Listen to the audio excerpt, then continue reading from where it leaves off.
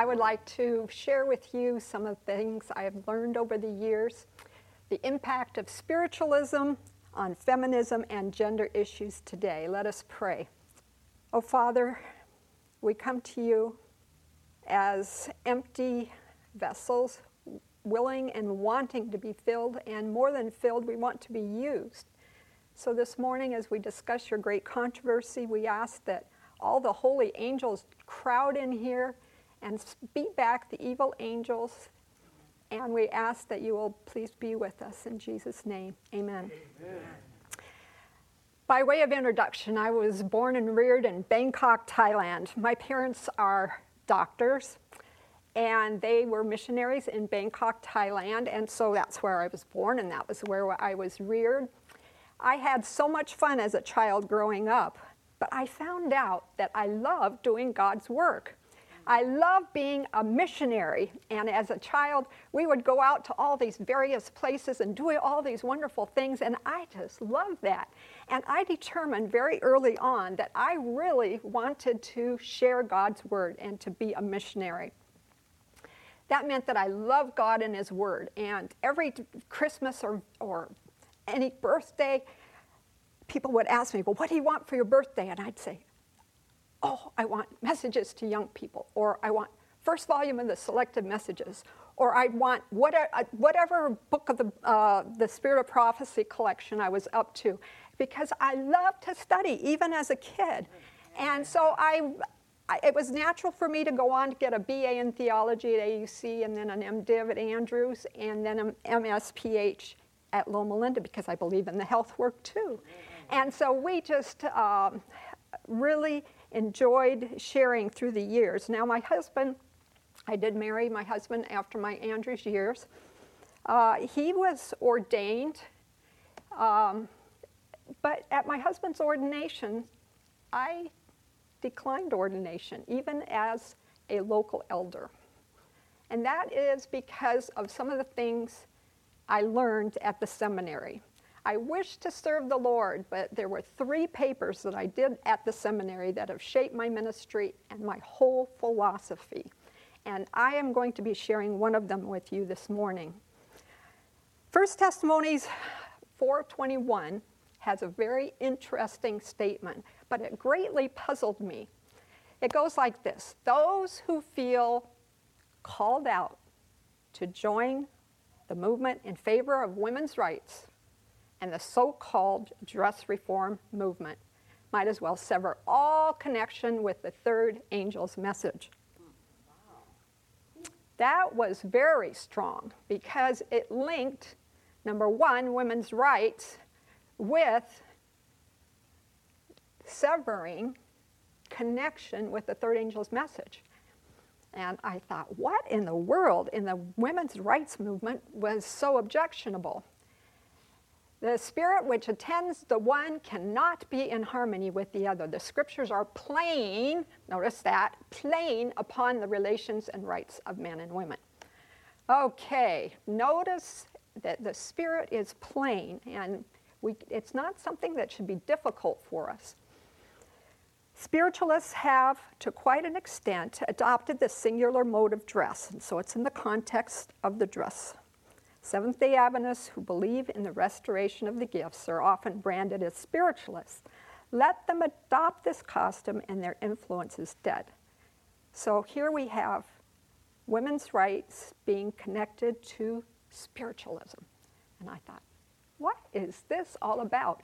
And so in my study, now remember, this is before CD-ROMs, before internet, before all those things, because I'm an old lady. We had to find out what was going on in the Spirit of Prophecy when she was talking about the women's rights and spiritualism being connected. What was happening? And so day after day, I would sit down in the White Estate there, and I'd go through all the Review and Heralds. I'd look down every column. I'd find every article having to do with women, and I would write them all down on these yellow sheets. I didn't even use a typewriter. We didn't have computers back then. It was all handwriting it right there. And then I'd go and I'd study and I'd study. And this is what I came up with. Number one, scriptures are playing on the relations and rights of men and women. And that's what the rest of this seminar is talking about, is how the scriptures are playing on these things. Number two, women's rights and the third angel's messages are incompatible. But somehow there's a connection between women's rights and spiritualism. But how? So, women's rights and spiritualism. How was women's rights a forerunner of feminism related to spiritualism? I want to go back and I want to study a little bit about spiritualism. I have categorized spiritualism as type 1 and type 2, and I'm going to explain exactly what I mean by type 1 spiritualism and type 2 spiritualism. Spiritualism all started in the garden, right here on earth, and Eve ventured away from her husband and ended up at the tree that she was forbidden to be at. And right then, in Genesis 3:4, we have Satan's first lie. And that is, ye shall not surely die. First lie of Satan. And what this means is if the dead are not dead, the devil can directly communicate with people here on earth through rappings, through seances, through appearances, through levitations, all kinds of manners. But in Deuteronomy 18:9-14, we find that God very specifically calls it an abomination. All these kinds of things are an abomination, and we should not have anything to do with it as God's people. But there is a part 2 spiritualism, a type 2 spiritualism, and that has to do with Satan's second lie. Genesis 3:5, Satan says, ye shall be as gods. Now, what does this really imply? Tree of knowledge of good and evil was forbidden wisdom. It was woman versus God, her judgment against God's judgment. God said no. Woman overrides God's judgment and goes ahead and does it anyway. So she believes the serpent over God. She becomes the norm, and she ultimately becomes God. Do you see that? That is what I call type 2 spiritualism. Great Controversy talks about both these kinds of spiritualism. And Great Controversy on page 554 says, and this is talking about philosophical spiritualism now, we are all gods. And let me unpack that just a little bit. It's type 2 spiritualism here. Spiritualism teaches that man is a creature of progression, that it is his destiny from his birth to progress even to eternity toward the Godhead. That's right in Great Controversy 554. My fellow men were unfallen demigods, and another declares any just and perfect being is Christ. Now that's blasphemous. All right, another aspect of philosophical spiritualism is that anything is okay. He declares through the spirits that true knowledge places men above all law, that whatever is right, that God does not condemn, and that all sins which are committed are innocent. This is what the old book meant when it was saying, I'm okay, you're okay, okay? You do anything you want, but it's okay, no problem. You may be all messed up, but never mind, it's okay. You believe the way you want, I believe the way I want, and everybody is fine. And this is a great problem, because this is philosophical spiritualism. Whatever is right. Type 2 spiritualism. Love makes immoral acts between consulting adults okay. All right, there's another aspect here of philosophical spiritualism, type 2. It voids scriptural authority.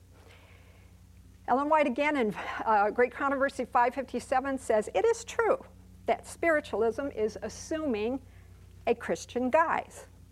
While it formerly denounced Christ and the Bible, it now professes to accept both. But The Bible is interpreted, notice that, in a manner that is pleasing to the unrenewed heart, while its solemn and vital truths are made of no effect.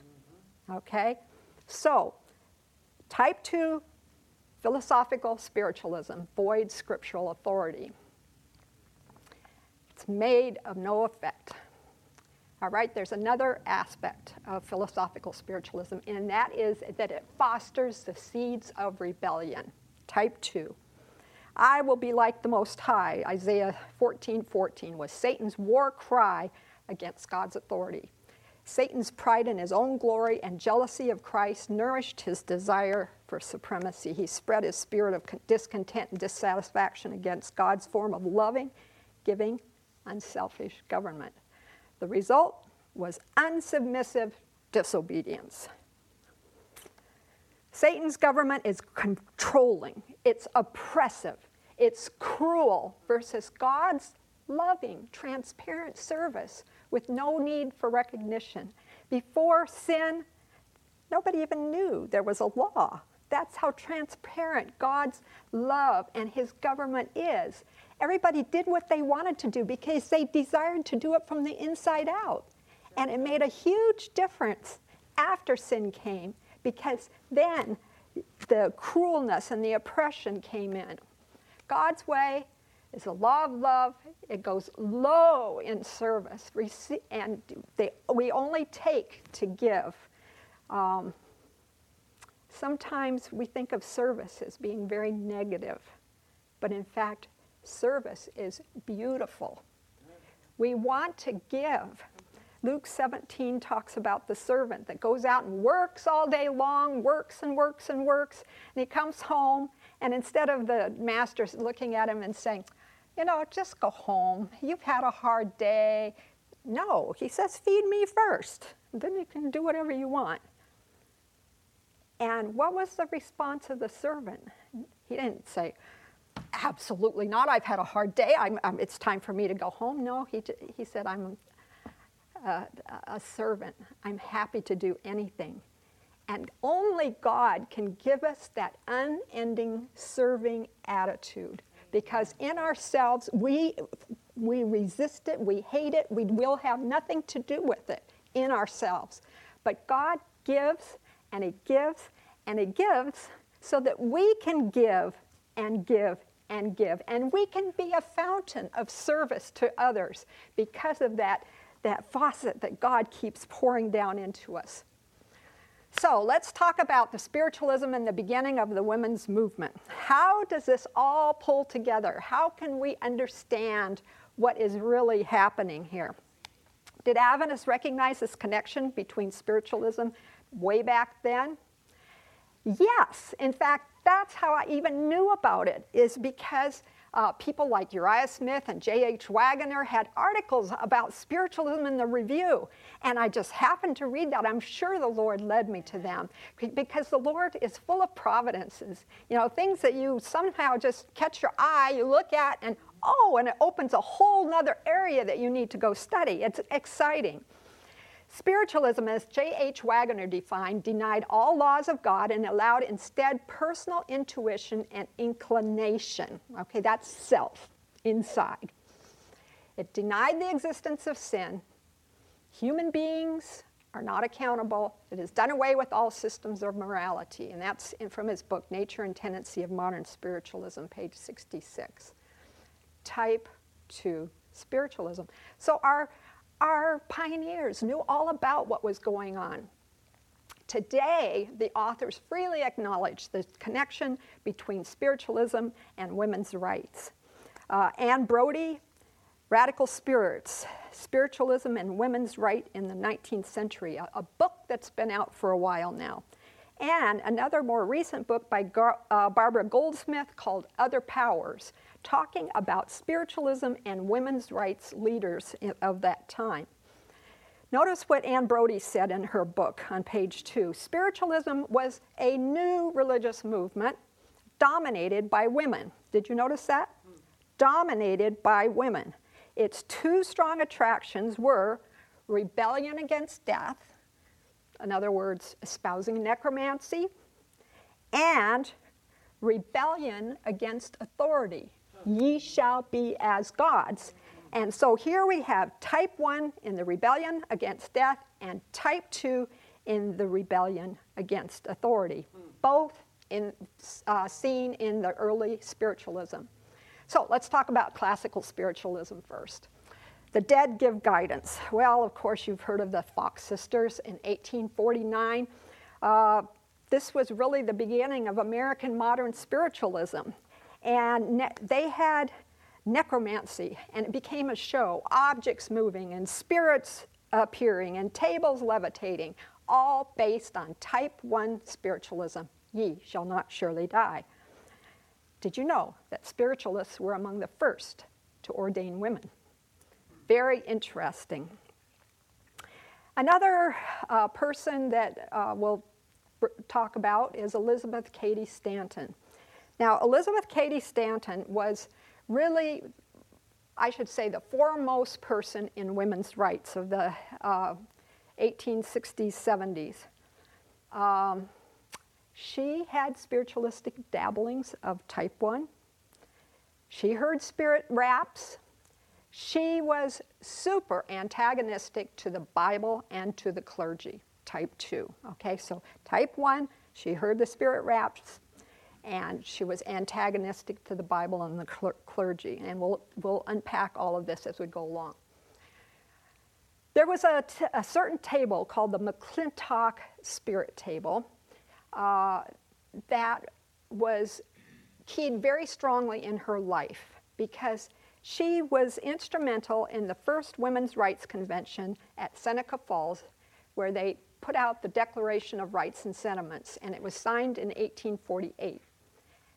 She was the primary person to write this article, this declaration, but it was written on this McClintock Spirit Table.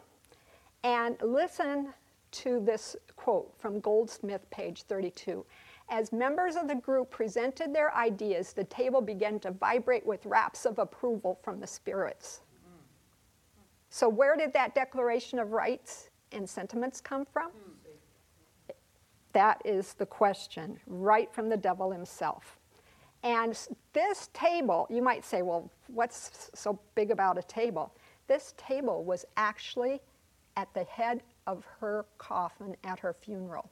It played such an important contribution to her life, and it is in the Smithsonian today. Okay? That's how important this is.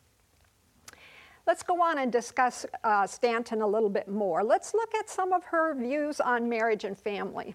She was actually a forerunner of the feministic ideas of marriage and home life repressing women.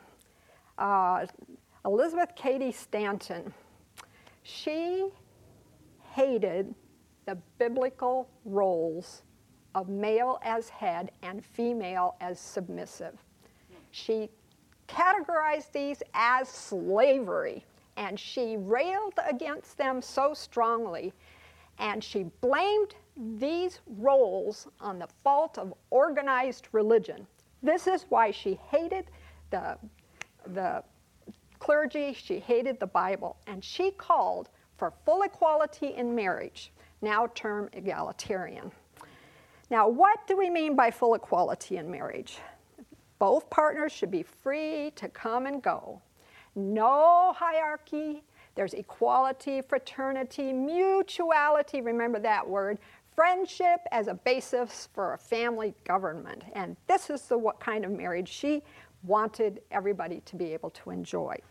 That's Stanton and marriage. We'll come back to that later on as we discuss what's going on today. What about Stanton and the Bible? She hated the Bible, as I just said. So she decided that she was going to make her own Bible. And it would be called the Woman's Bible.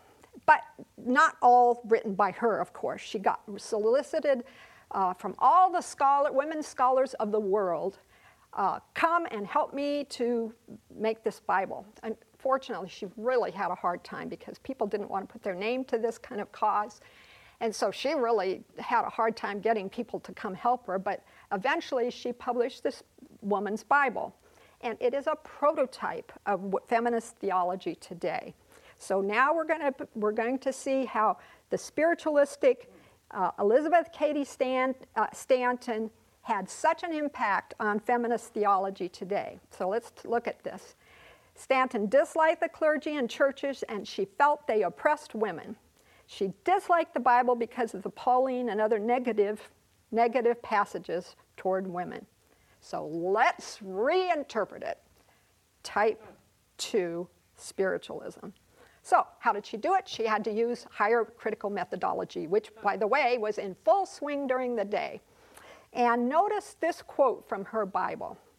Whatever progress women has made in any department of effort, she has accomplished independently of and in opposition to the so-called inspired and infallible Word of God, and that this book has been of more injury to her than has any other which has ever been written in the history of the world. End of quote.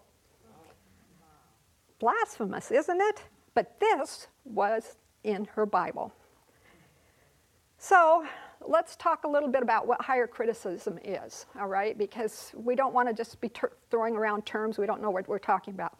Higher criticism supposes that the Bible is a man-made book that records man's experiences, focusing on biases of authors and explains them by their cultures, all right? I hope you heard words, heard sounds like that, cultures. Instead of the Bible being the voice of God with universal norms that transcend all cultures, the Bible is very human and is authored by men with distinct biases and orientations, and it's full of errors and discrepancies. All right, this is what higher critical methodology does.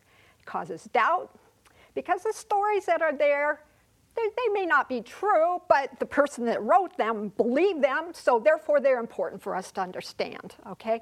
And this is why people that are actual atheists can teach in universities in the Old Testament or New Testament department, because they use this kind of framework, and it's just literature. And anybody can talk about literature, and that's what the Bible is cut out to be.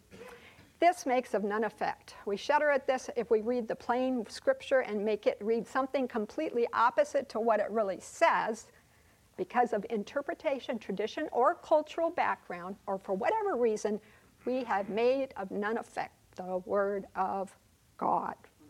Very, very. So making the Word of God of none effect through your tradition, which ye have delivered, is what Jesus said in Mark 7:13. Please, let's none of us make of none effect God's Word. That is tragic. It is type 2 spiritualism. Okay, let's move on, and let's talk about Stanton and women's clothing. The bloomers were a start. Stanton early realized that the ridiculous clothing of the day hampered women from accomplishing everything a man could do. She, may I just put a parenthesis in here, Ellen White thought so too, not because of this, but Ellen White was against the women's fashions of the day because they were very full, and they swept along the streets, and whatever was in the streets got mopped up by their beautiful dresses and went home with them and spread germs that their toddlers would be crawling through, and it was a horrible mess. Well, Stanton had other reasons besides hygiene to talk about these dresses. This hampered a woman from accomplishing anything a man could do. So she wore these bloomers to start with, but the rejection was so overwhelming it didn't last long. She gave it up very soon. But it was the first step towards similar clothing, and this is a picture of one. So Stanton, we've seen, was way ahead of her times. And even though she was ahead of her times, all of her spiritualistic ideas have been embraced by modern feminism. Marriage is open, easy divorce, lesbianism, scripture is reinterpreted, God is renamed, and cross-dressing is more accepted. Okay, she was one of the most important persons in the women's rights movement. We want to shift gears now and talk about Victoria C. Woodhull, who was really exemplified spiritualism blended with women's rights. Tennessee Claflin, who was her sister, and Victoria Woodhull, they were sisters, came to public notice as mediums. Both had visions and trances and could tell fortunes. They really were gypsies to start with, but because of their great beauty and their great intelligence, they became the first women stockbrokers on Wall Street. They had illicit liaisons with Cornelius Vanderbilt, and he set them up on Wall Street and gave them great success. And these beautiful women had a great influence of that time. The women's rights people didn't know exactly how to treat these two women. They were almost repulsive. But Victoria Woodhull actually had a chance to address the Congressional Committee on Women's Suffrage, and after that, the women's rights leaders embraced them because she got so far. Victoria Woodhull, under the guidance of Andrew Pearl, a spiritualist, again, notice this, helped her realize her potential and her calling. He prophesied her realizing her potential rise to power, and she became the first woman to run for president of these United States on a women's rights and spiritualistic platform in 1872. Victoria C. Woodhull. Now let's go on to discuss her morality. This was really the beginnings of the sexual revolution. At a speech she went out that's quoted in Smith, she said, "They say I have come to break up the family. I say amen to that with all my heart. In a perfected sexuality shall a continuous life be found. Such to me, my brothers and sisters, is the sublime mission of spiritualism, to be outwrought through the sexual emancipation of women and a return to self-ownership and to individualized existence." Type 2 spiritualism, blatant. J.H. Wagner quoted this in the review. After having blasphemed religion, laughed at the decencies of social life, scoffed at marriage, and advocated universal prostitution, this notorious woman concluded by stating it was the sublime mission of spiritualism to free the human race from the thraldom of matrimony and to establish sexual emancipation. Type 2. So, she was the prototype of feminism today. Notice these quotes from current authors. Victoria never stopped believing that the spirits had brought her to the world to lead a social revolution. She said from her birth and even before, she had been marked for this fate.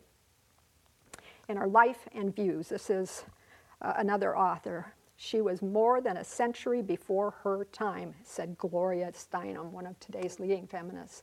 She urges women to catch the spirit of the real Victoria Woodhull. What kind of spirit are we to catch? It's a problem. So we have seen that Uriah Smith and J.H. Wagner had articles, and notice what Uriah Smith said. He told how the career of Mrs. Woodhull was planned and executed thus far wholly by the spirits. So now we want to shift gears, and we've talked about the past. How did early women's rights connect with spiritualism? And see, are the goals of feminism still spiritualistic today? The agenda for feminism is to change the church, and these are the areas that feminism wishes to change the church in. Number one, God. How can women identify with a male God and a male Jesus? They want to change God. Language. It must be made inclusive. So all of Scripture must be made inclusive. Bible interpretation. Since the Bible is plain about the role of women, it must be interpreted through higher critical methodology. Church organization. Male pastors and elders must be replaced with equal numbers of women on all leadership levels. Notice they never say all. They always equal. It's always got to be equal. And no distinctions between men and women. Anyone is okay doing anything in the church, okay to marry anyone, even across gender lines. So let's first of all look at God in feminist. Mary Daly, Roman Catholic nun, she's since died. Her famous quip was, if God is male, then male is God. And of course, a feminist can't have that. Notice what else she said. The fatherhood of God is in fact a product of this domination of males spawned in the human imagination. That's who God is. So, feminists are uncomfortable with the maleness of Jesus as our Savior. So they often rename Jesus as Christa or Child of Sophia or Wisdom's Child. Notice this picture here of Edwina Sandy's Christa mounted at New York's Cathedral in St. John the Divine, a nude woman on a cross. That is how they like to think of Jesus. So, let's talk about the language now. How do they transform the language? Putting more women in the pulpit. This is a quote from Newsweek, February 13, 1989. It's a while back, but notice what it says. Putting more women in the pulpit is no longer the prime goal of Christian feminists. Rather, their aim is a thorough and comprehensive transformation of the language, symbols, and sacred texts of the Christian faith. Thorough and comprehensive transformation of the language. The issue is no longer equality, says Margaret McManus. The issue is transformation of our religious institutions. We're going to change it. So, let's take a look at feminism and the Bible these days. We find that Mrs. Stanton's views were very tame by comparison. First, before I want to look there, I want to just look a little bit about how we think about the Scripture itself. Scripture is divine and human. All Scripture is given by inspiration of God, we're told in 2 Timothy 3:16. And Ellen White in Great Controversy, page 5, says, the Bible points to God as its author, okay? God is perfect, so his way is perfect, and that's what the Bible says in Psalm 19:7. The law of the Lord is perfect. And Psalm 92:15 says, to show that the Lord is upright, he is my rock, and there is no unrighteousness in him. Keep that in mind as we start to talk about this. The Scripture is divine, but how is it also human?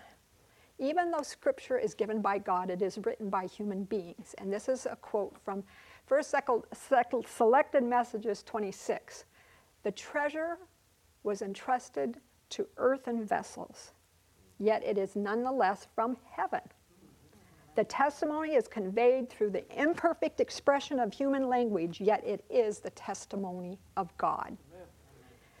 All right, and then this quote, write this one down. It's so important. Education 173. The Bible is not biased by human beings. Here only can we find a history of our race unsullied by human prejudice or human pride. Amen. Okay? Really an important quote. Notice this quote also from Great Controversy 595. Before accepting any doctrine or precept, we should demand a plain, thus saith the Lord, in its support. So we should take plain and obvious the meaning of the text, not some contrived, manufactured cultural meaning like higher critical methods. We say when we read the Bible that the seventh day means the seventh day, not just any day. That when Jesus told us to wash feet, he meant wash feet, not wash hands or wash something else. He meant wash feet. We take what the Bible says. Look at Upward Look, page 52. Compare Scripture with Scripture. Study the difficult passages. Compare verses with verse. You will find that Scripture is the key that unlocks Scripture. Check the context. Often the meaning is obvious right there in the context. What are the theologians, feminist theologians? Here's Mary Daly again on the Bible. Biblical authors were merely men of their times who could never be free of the prejudice of their epochs. Therefore, women of the church have just as much right to direct current theology as Paul did in Scripture to act as prophets and guide the church in a whole new direction. Mary Daly, Church in the Second Sex, page 185. But is the Bible biased? I just read you, here only we find a history of our race, unsullied by human prejudice or human pride. Do you believe that? Amen. Do you really believe that God could have guided and so that it is not prejudice? Amen. Amen. Feminist theologian Elizabeth Schussler Fiorenza, in Emerging Issues in Feminist Biblical Interpretation, says, women today not only rewrite biblical stories, just keep in mind, this is all fiction we're talking about. They rewrite it, okay? They rewrite biblical stories about women, but also reformulate patriarchal prayers and create feminist rituals celebrating our ancestors. We rediscover in story and poetry, in drama and liturgy, in song and dance, our biblical four sisters' sufferings and victories. In ever new images and symbols, we seek to rename the God of the Bible and the significance of Jesus. We not only spin tales about the voyages of Prisca, the missionary, notice that, about Junia the apostle, notice that, but also dance Sarah's circle and experience prophetic enthusiasm. We sing litanies of praise to our four sisters and pray laments of warning for the lost stories of our foremothers. Feminist biblical interpretation. What about feminism in church organization today? I would just like to say here that ordination is really just a step. This is not the end of the battle, by the way. If you think this is the end, you are very naive. Ordination allows the equality in the church that women are after. Women must be allowed full equality as elders or ministers. The top rungs of leadership must be without regard to gender. And ordination is only the entry wedge that makes all this possible. So you have to reinterpret plain scripture to promote equality. The culture reinterprets the word. Feminism uses the culture to change meanings of literal words of scripture. And culture today inspires hermeneutic. The whole Bible interpretation is a method that's really at risk in all of this question. If we think it's ordination, we've missed it. The issue is hermeneutics, how we interpret the scripture. And this is why we have to be very attentive to this whole issue. Determined efforts are made by Satan and his followers to go ahead, whether the churches agree or oppose. And it has split churches. It's very, very sad. We faced an alpha of apostasy way back when Ellen White said our only hope is simple, childlike interpretation of Scripture. And Ellen White rebuked Kellogg for spiritualizing away the plain, simple, real Word of God. This was the alpha of apostasy, she said. The omega, much worse, still to come, must also include Bible interpretation. And we need to be watching for that omega. And in this whole debate, we miss the whole point of the thing. All of us are to be working for the Lord enthusiastically and with gladness. There's nothing that women can't do except two things, just like that tree. You know, God said, only one tree you can't go near. And women, we can do anything in the church except be elder and minister. What's the big deal about that, you know? For years we've been doing that, and suddenly it's like a huge hurdle we have to do. And some people are rebellious. We will go our own way at any cost or leave. Some have gotten so hung up on ordination that they've been discouraged from doing anything. And the only one who has really benefited from any of this controversy in the church is the devil. Where is the heart of unity that Jesus wanted to see? Some may say, oh, but those are just radical feminists. We don't believe that way. But feminists evolve. People progress in their ideas. When I was back studying the feminists of the day, the evangelical feminists were Scanzoni, Hardesty, Mollenkott. But now they've left their evangelicalism and have gone on to join liberal religious feminism. In order to embrace both the Bible and feminism, they end up compromising the Word of God, which is very, very dangerous. So how the Bible is interpreted to do away with the plain Word, feminist theologians, they don't believe the Word is from God anyway. The Word is from biased men, and that's why there's not much about women in it. So let's just discard it and fantasize and use some of the names. That's the basic idea of feminist theology. Evangelical and Adventist theologians do not go that way, okay? They do more this kind of thing. They'll say the passages are ad hoc, meaning just for that culture and that time. Example is 1 Timothy 2, chapters 2 and 3. They were limited to a local problem, having little relevance beyond the first century church of Ephesus, okay? So they'll use that kind of argumentation. Or they'll talk about an interpretive center, where the overall picture of God and the major driving themes of the Bible are used to filter out texts that do not fit. And of course, Galatians 3:28 becomes the privileged, clear text that filters out all the other passages. And so this is what happens today with it. Now, there's another whole aspect of this that I want to get into because Victoria C. Woodhull brought this out very strongly, and that is understanding gender and morality. There are gender issues. There is a reason God is interested in distinctions in roles and dress. He created male and female. But United Nations International Research and Training Institute for the Advancement of Women, or INSTRA in quote, says, persons, notice how it's defined, its definition for gender. Persons are not necessarily born with specific gender. Gender develops culturally, socially, politically, or economically. The goal is pansexuality will be accepted anywhere. Male, female, homosexual, lesbian, bisexual, transgender, omnisexual, doesn't matter. We want it everywhere acceptable.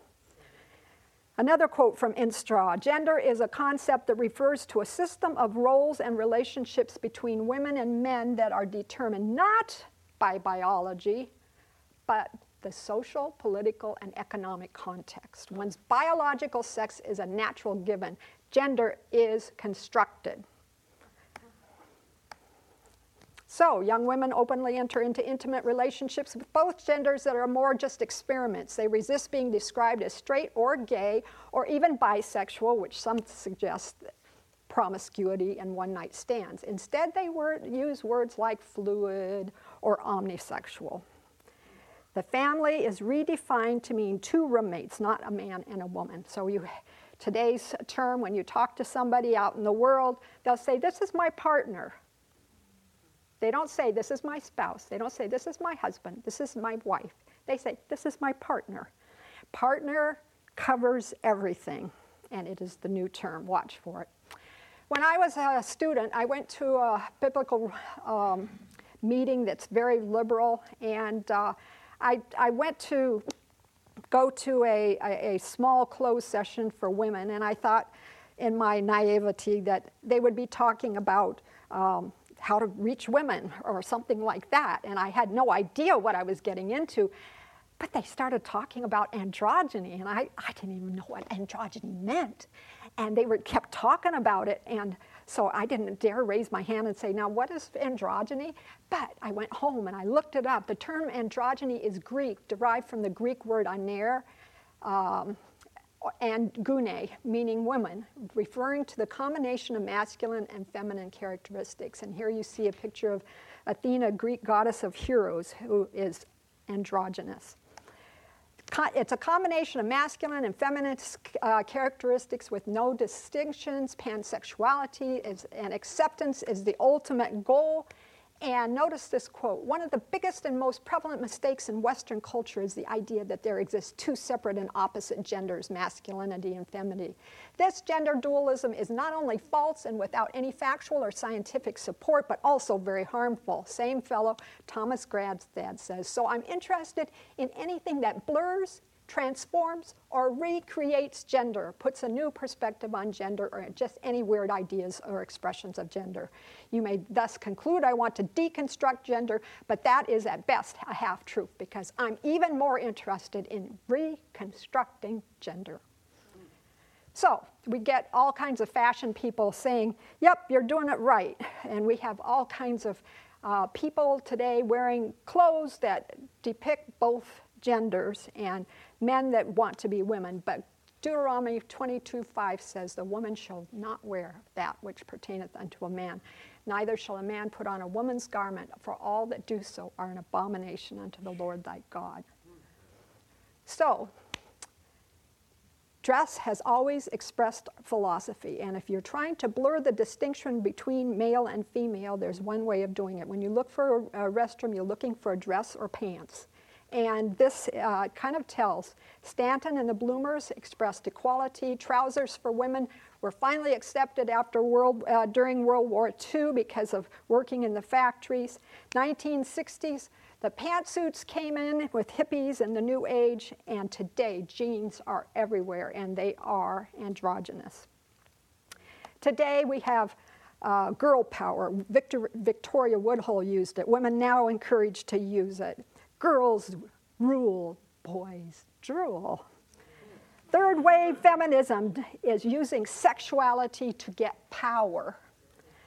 So women are released from their homes. Stanton and Woodhull's dream that women be released from home and childcare has finally come to pass. Today, the beautiful role of mothering is disdained. Women's careers are the all-important thing, some willing to dispose of unborn children because they're inconvenient. And that's why abortion is a feminist issue, because it is a matter of choice. Notice what the second Bible commentary, Ellen White, page 1008 says.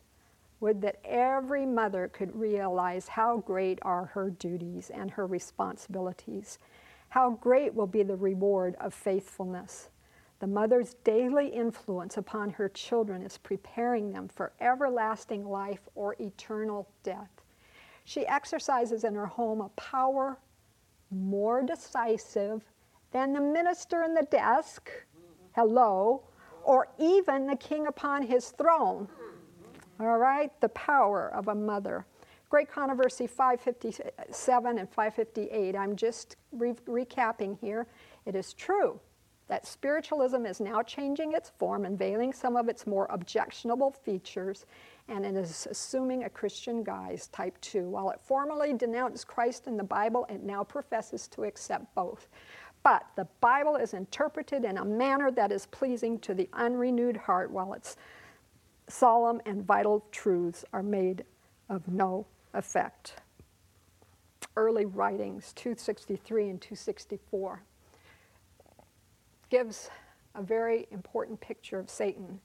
He, who is the father of lies, blinds and deceives the whole world by sending forth his angels to speak for the apostles and to make it appear that they contradict what they wrote by the dictation of the Holy Ghost when on earth. Whoa. Satan delights to throw professed Christians and all the world into uncertainty about the Word of God. That holy book cuts directly across his track and thwarts his plans. Therefore, he leads men to doubt the divine origin of the Bible. And that is exactly where we are today. So, what kind of lessons do we as can we take away from these things as Seventh-day Adventists?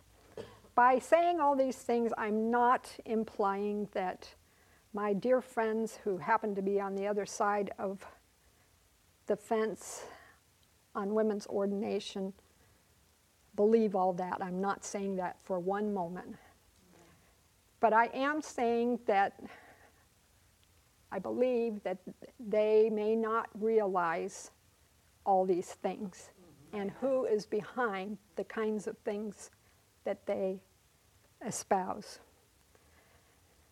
The radical women's rights leaders of the 19th century were far beyond their time.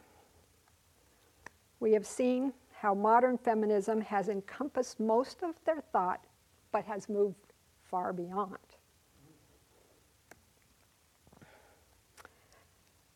The feminist movement is away from order, creation order, if you will. It's away from authority, God's authority, His Word's authority, man's authority in the home and in the church. Authority is a big thing because we like to be in charge. You know, we like to be on top. And it doesn't go well with each of us to have to submit in any way. And gentlemen, there's a role for humility and submission on your part too. You know, it's not just women that should submit. All of us need to be submissive to the Word of God and be gracious. And there is really no place, while I'm at it, let me just say there's no place for any kind of meanness or oppression. That is strictly from the Bible. That man is to be kind and gentle and not mean. And any of the abuse or things like that sometimes we are accused of should never have any factual bearing in any of our lives. It's a very sad thing when we see that. Feminism is a movement into self, be what you can, the human potential, seek the God within you. You were made for more than just washing dishes. This is all type 2 feminism. It is a moving into jealousy, for sexism goes both ways. It's not just one way. So we now understand Ellen White's warning in 1 Thessalonians 4:21. Those who feel called out to join the movement in favor of women's rights and the so-called dress reform might as well sever all connection with the third angel's message.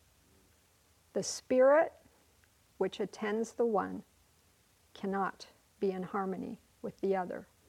The scriptures are plain upon the relations and rights of men and women. So as a young person doing this research, I read these things. I had to examine my own heart really carefully. I had to decide where I really stood on the issues. And as time has gone on, I've had a chance to study more and find out that really the research I did way back then was very valid. That it hasn't gone away, it is only intensified. The scriptures are plain upon the relations and rights of men and women. And we now have before us very important decisions to make as a church. And we, as Seventh-day Adventists, need to realize that the spirit of gospel, real love, a giving of oneself, Adventist theology and the Adventist hermeneutic of Scripture are not compatible with some of the feminist principles that we have shared. Spiritualism does not always assume the medium wrapping guise. Watch out for the philosophical spiritualism embodied in feminism and its effects on culture. God help us to keep our eyes and ears open so that the principles do not subtly come in and suddenly surprise us by becoming a part of what we hold dear. That's a very, very dangerous thing. So as a young person looking at those very important things, I decided that yes, I wanted to be in ministry. Yes, I wanted to work for God. I wanted definitely to have an impact on those around me. Amen. But I wanted to be extremely careful how I read the scriptures, and the rights of men and women, Ellen White said, were very plain. And I wanted to follow that with my whole heart. So my husband and I have had a very exciting ministry together. He was pastor of the church. I worked right alongside. I preached on Sabbaths. I worked with him giving Bible studies to the women. I worked right alongside. We did both of us did health, so I went out and did cooking classes and other kinds of classes. So many things that we can do together. When we went as missionaries, I worked in the chaplains department. I worked in the health education department, also in the church. So many things that we can do.